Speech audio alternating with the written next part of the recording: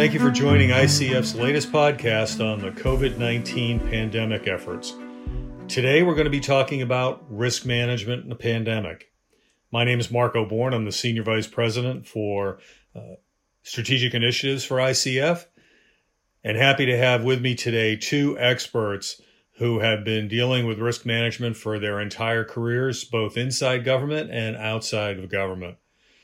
Risk and risk management is something that we all face and all deal with every day, whether we own a business, whether we are part of government, or whether or not we even think about it in our daily lives.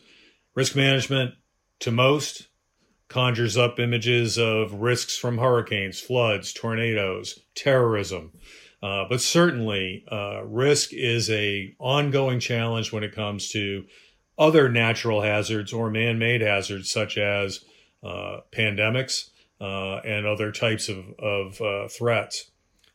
Today, we have two experts who have been dealing with risk across the spectrum of risks and how that not only just affects insurance, but affects the way our business leaders, our government leaders, and even ourselves as individuals think about it.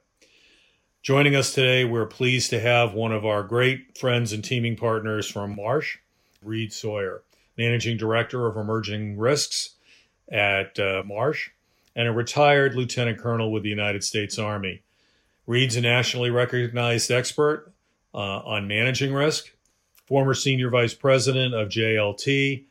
He's a senior member and was a senior member of the New York City Fire Department's Terrorism Task Force, and also helped inform New York City on cyber and risk issues from 2003 to 2017.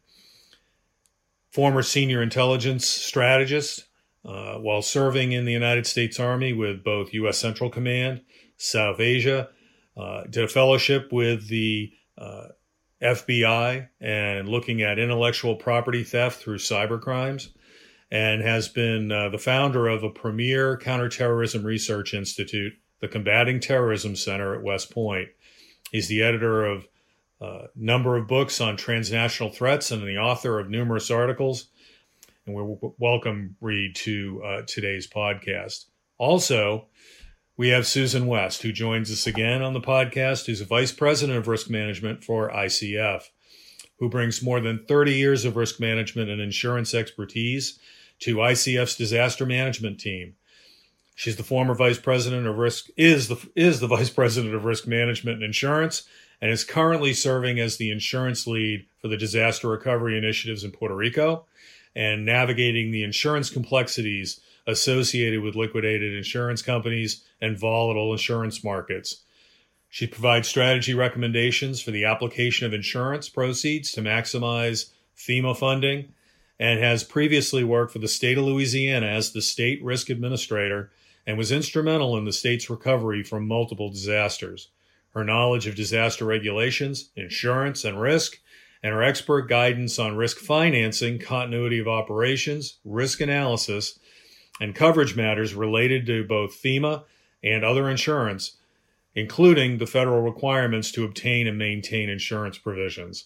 She's a leader, having served as the Vice President of an insurance agency, Chief Executive Officer of a large insurance program, and has a Master's of Business Administration, and is a certified insurance counselor and certified risk manager and author of Insurance and FEMA, How to Get and Keep Federal Funding. Susan, again, thank you, and welcome to you as well to join us again today. First question really, Susan, is for you. And as we take a look at pandemic, especially in terms of how we might normally think of risk for other perils, how do you mitigate the risks associated with a pandemic? Good morning, Marco, and good morning, Reed. Risk management is usually used primarily to describe the steps that we would take to avoid loss or lessen the impact of a potential risk. So as we sit here today in the midst of a pandemic, we can all play the Monday morning quarterback and assess what we could have done differently and even better. So in assessing risk, you need to first assess what can happen. The what is a pandemic.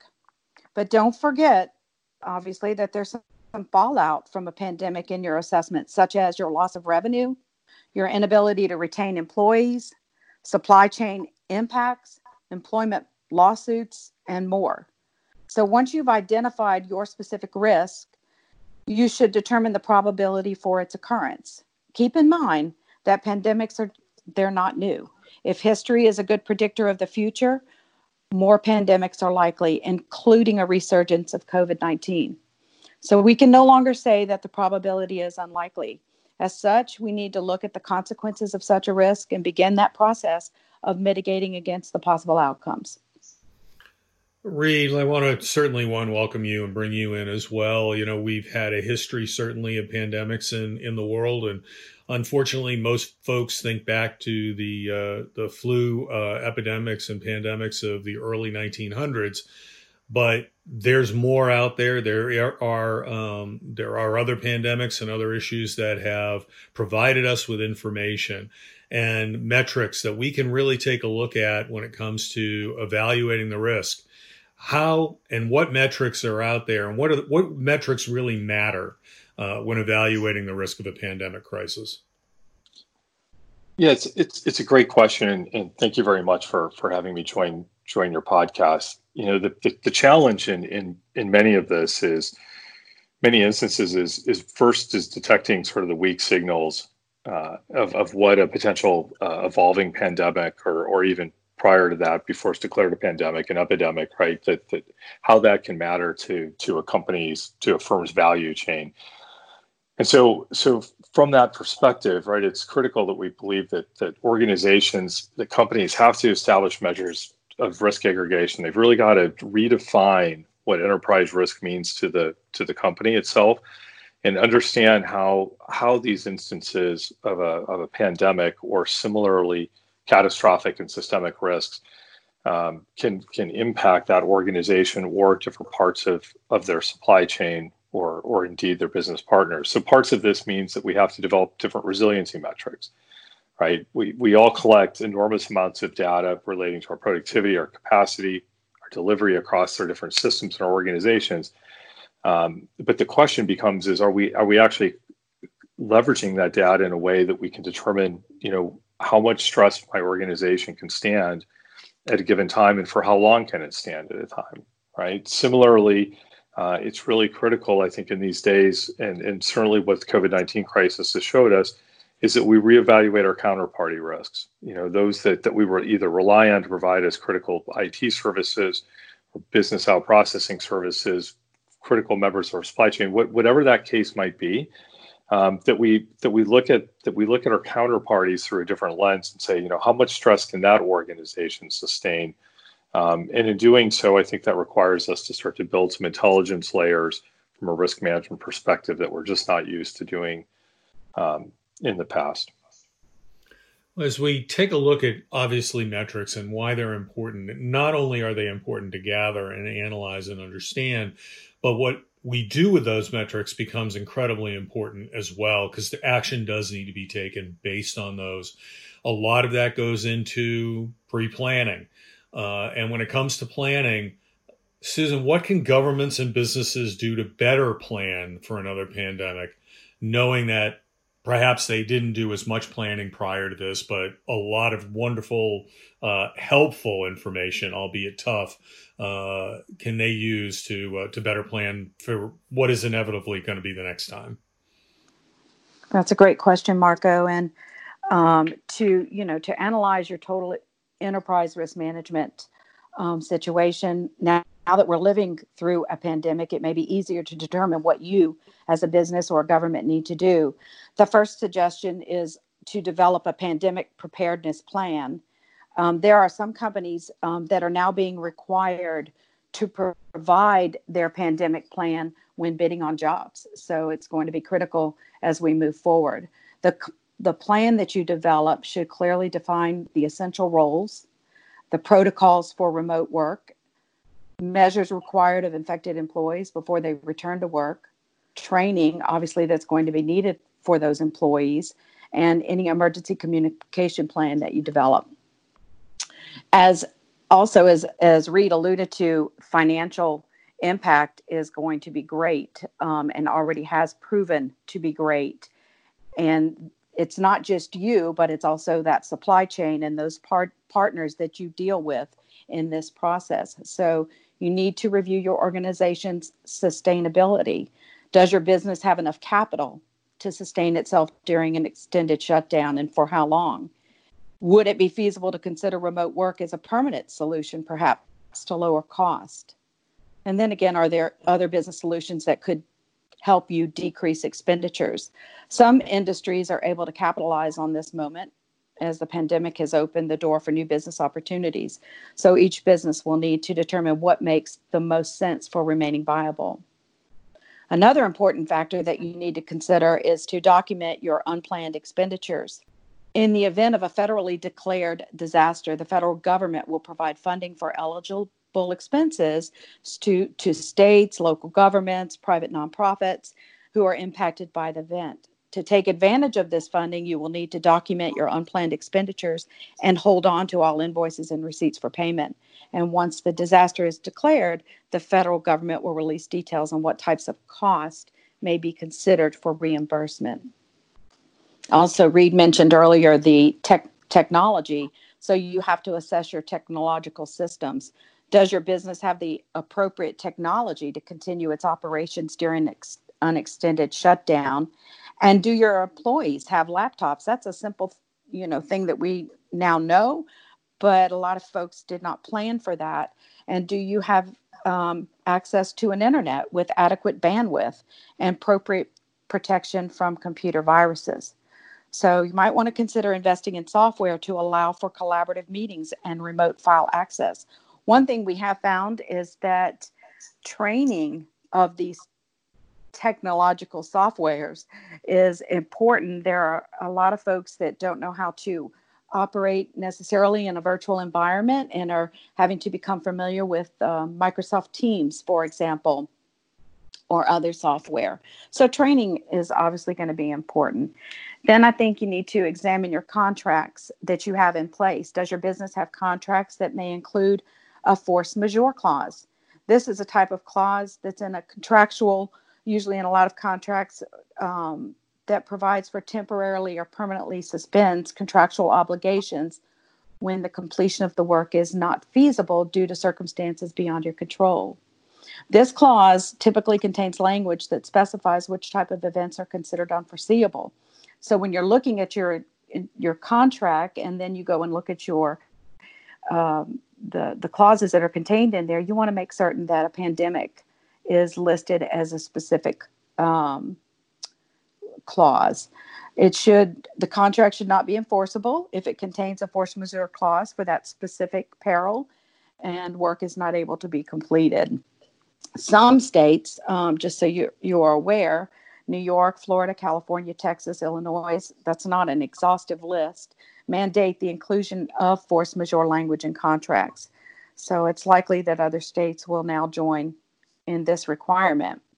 And then last but not least, consult with a risk advisor. Buying insurance is a pretty important step in the risk management process. And I think that every business and government should have a risk advisor to guide them through this process. Because as we are now seeing, businesses are finding out that the coverage they thought they had, they actually did not have. In recent years, certainly we've had a tremendous amount of emphasis placed on resiliency.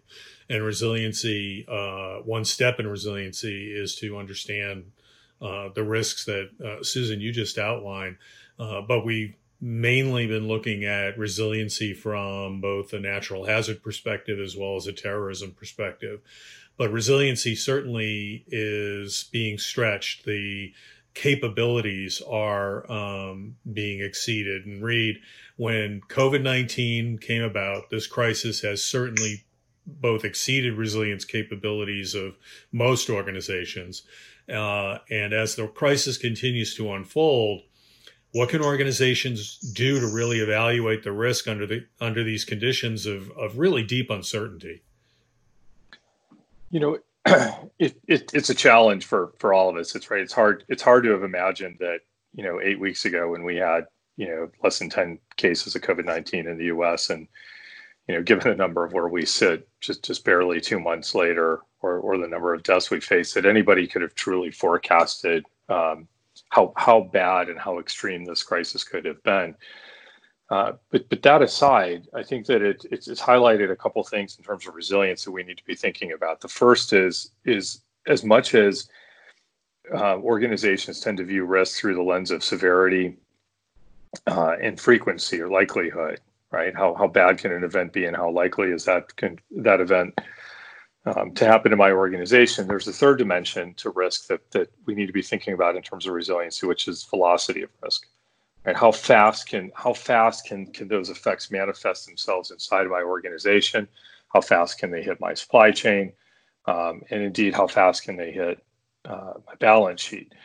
I think once you start to evaluate through these different types of lenses, whether it's velocity of risk or understanding the degrees of risk aggregation and how, the degrees to which a company, has excessive reliance or interconnectivity with other parts of, other businesses, other parts, again, across this value chain, until you're able to establish those measures and understand where those pockets of risk aggregation sit, it's really difficult to get your arms around this question of resiliency and to be able to understand how much stress, again, that an organization can withstand. Because again, it's at this point, as we think about resiliency, it's very similar to a stress curve, right? And that we use in engineering, which is simply the how much stress can an can a entity withstand over a period of time before it breaks. But the problem is, it's not just my organization, it's all the organizations I'm connected to. And unfortunately, as I think we have all learned through this crisis, that the trade-off we've seen between efficiency and resiliency that has been made over the last decade and a half has really, really challenged our ability to plan under those conditions of deep uncertainty that you're talking about. Certainly when we look at risk and we look at pandemics specifically, like is in any type of hazard, it's natural for folks to think in terms of insurance and insurance helping to mitigate the risk. And Susan, in this particular case, insurance coverage is part of the equation, may not be the entire equation or even most of it. So how does insurance coverage really fit into risk management in a pandemic?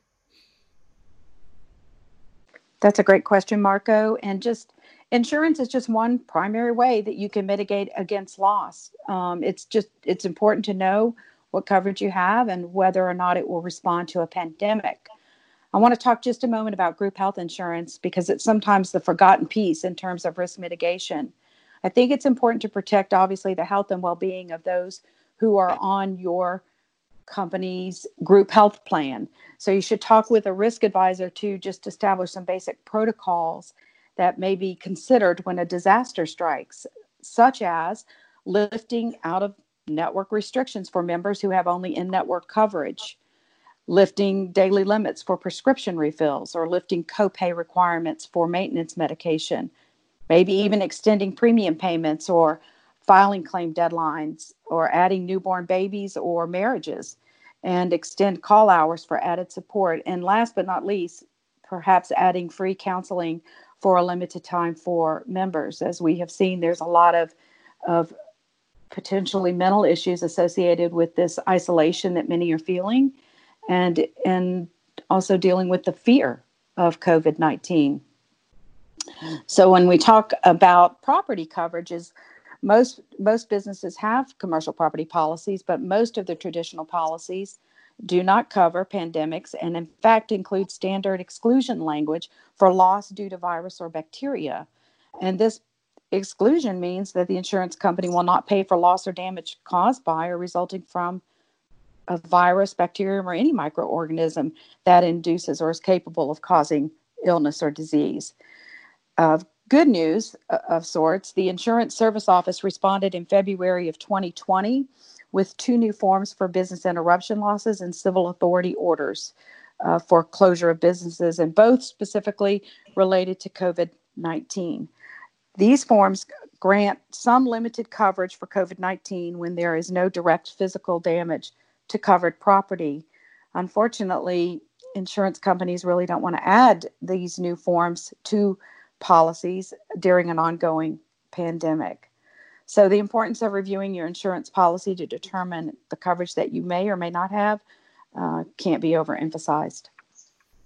That's a great point. And certainly as we wind through what is probably initially phase one of COVID-19, a lot of the models out there are showing that there's going to be a second wave at some point, whether it's this fall, this winter. In some cases, some states are further ahead than other states when it comes to where they are in the curve of infection and treatment. If those models are really correct, and there's not a lot of doubt that at some point, in the absence of a viable really a viable vaccine, which is going to be a little ways down the road, assuming they can get there. If those models are correct, Reed, how can and should risk leaders evaluate the future risk, especially of a second wave of COVID-19?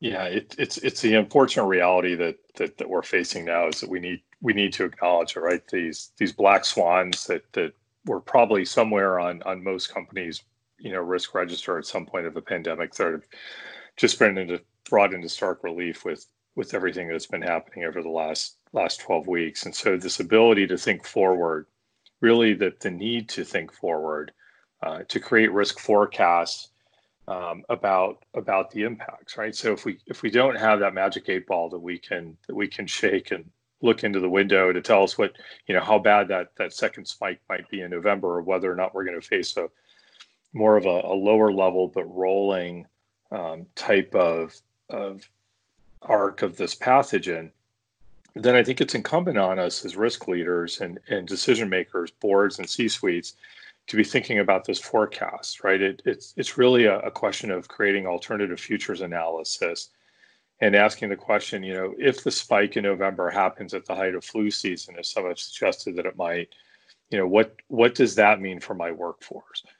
What if the spike in November is as severe as it was during this recent episode of which we're still, undergoing? What if it's only half as bad? And as you can start to imagine and parameterize those future outcomes, it allows the organizations to not only test their resiliency plans against those, but to start to think through then, what decisions would I make at the time, and how would I respond in those different circumstances to accelerate speed to decision through those different instances. And again, I can't stress this enough. As we think about those different alternative futures, it's imperative to do so across the entirety of our organization's value chains. What does it mean to my partners, to my joint ventures, to my suppliers, and equally to my customers, right? Whether I'm in the B2B or the B2C place, because as we go through this, we've all learned through this hyper interconnectivity, that this world that we live in today, that understanding and the ability to communicate across those can allow us to plan for these different types of events without having that certainty of the future. So I think it's incumbent on us to parameterize that future uncertainty in a way that allows organizations to act and plan. Well, certainly, your organization at Marsh & McLennan, ours at ICF, others are taking a hard look at not only evaluating the risk and evaluating the measures we're offering and providing our clients, but also how this plays out over the course of the next several months as we get through this first wave and really try to address the second wave. It includes understanding how that modeling works, how that data is informing us, because obviously in the next wave, maybe we don't make quite the same decisions we made this time with regards to what stays open, what doesn't, what is that level of severity, that velocity of risk, because obviously we can't continue to constantly swing back and forth between being completely open like before or completely closed off in many respects like we are now, and all of the attendant issues that go along with that. Susan, is just to give you a final word here from your perspective. as we look at the risk modeling and the risk management moving forward, how do you think that's ultimately going to change your crystal ball, how we're going to be thinking in terms of risk management moving forward, not just from the pandemic perspective, but how that fits into the other risks, which we know we face and are about to enter into hurricane season and other storm season and other natural hazards? I was just going to mention that's a great point, Marco, because there's always a concern that there's a natural disaster that's going to occur during an ongoing pandemic, which is going to create a whole new set of risks to consider, such as how do you shelter people with an ongoing pandemic?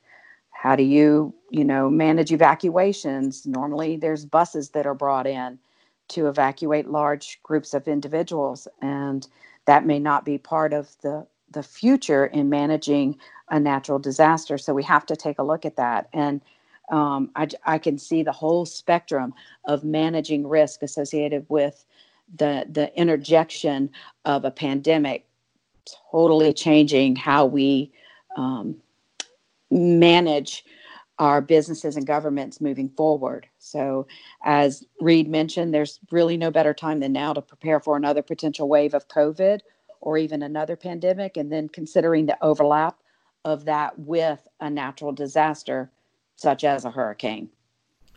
Thanks, Susan. I appreciate it. And thank you for joining us today. Reed, I wanted to give you an opportunity for a last word and your thoughts about moving forward. Where do we go from here? And what are the steps or what are the things that we really need to be thinking about today that are going to influence what we do 7 months from now? That's it. Just to build from Susan's comments, which really are spot on. I think there's three things. One, at a national level, we need to be really conscious of things, and kind of circling back to the insurance question for a minute, like the proposal for a pandemic reinsurance act to provide that backstopping to the private sector and to the insurance sector that's needed, much like what we developed after 9/11 with the Terrorism Reinsurance Act. And so I think that at the national level, we need some public policy reforms to provide for the financial viability for these types of sectors, and for the businesses to be able to respond from a commercial sense. Two, I think that it's really going to be incumbent on organizations to be thinking about these emerging risks in a different light. Right. So for so long, we've thought about evolving or the enduring risks. And then, if we really pressed ourselves, organizations would think about sort of how are those enduring risks evolving.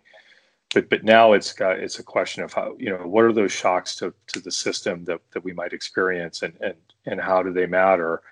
And we've got to provide better tools and leverage the knowledge so that the boards can make better informed risk decisions as they're going forward. That risk 9 box, that the heat map that most boards look at just feels incredibly inadequate in today's crisis. And so how we think through these interconnections, the dependencies, the risk aggregation, and then to be able to do so from a stress testing perspective is just going to be absolutely critical as we move forward. Reed, thank you very much, and really appreciate you joining us on the podcast today. For everybody who has listened to this podcast and the podcast series, we certainly appreciate the insights of some tremendous experts, both within the ICF family and our partners from additional companies like Reed Sawyer's group at Marsh, as well as others.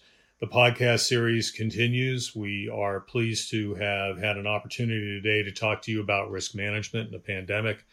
We do have other podcasts planned, and we do have some more extensive webinars that are in the work around things like duplication of benefits with multiple federal funding sources. We're also going to be looking very closely at how do we get to a new normal, really building on today's dialogue about what happens after the next wave and during the next wave and on, and how do we evolve our thinking in terms of how we operate both from a governmental perspective and a corporate perspective, private sector, when it comes to dealing with the ever-changing risk platform and risk profile that we face worldwide and in the United States. Again, thank you very much for joining us today. ICF.com is your place to go for information about this podcast under our Insights section. We will be posting this podcast with the others along with a transcript and with some additional materials that should help link you to Reed's work at Marsh, as well as fact sheets that we have developed here at ICF and federal agency information, state and local information that you need in order to help make decisions and move forward. Thank you again for joining us, and we appreciate your listening and look forward to your thoughts and insights.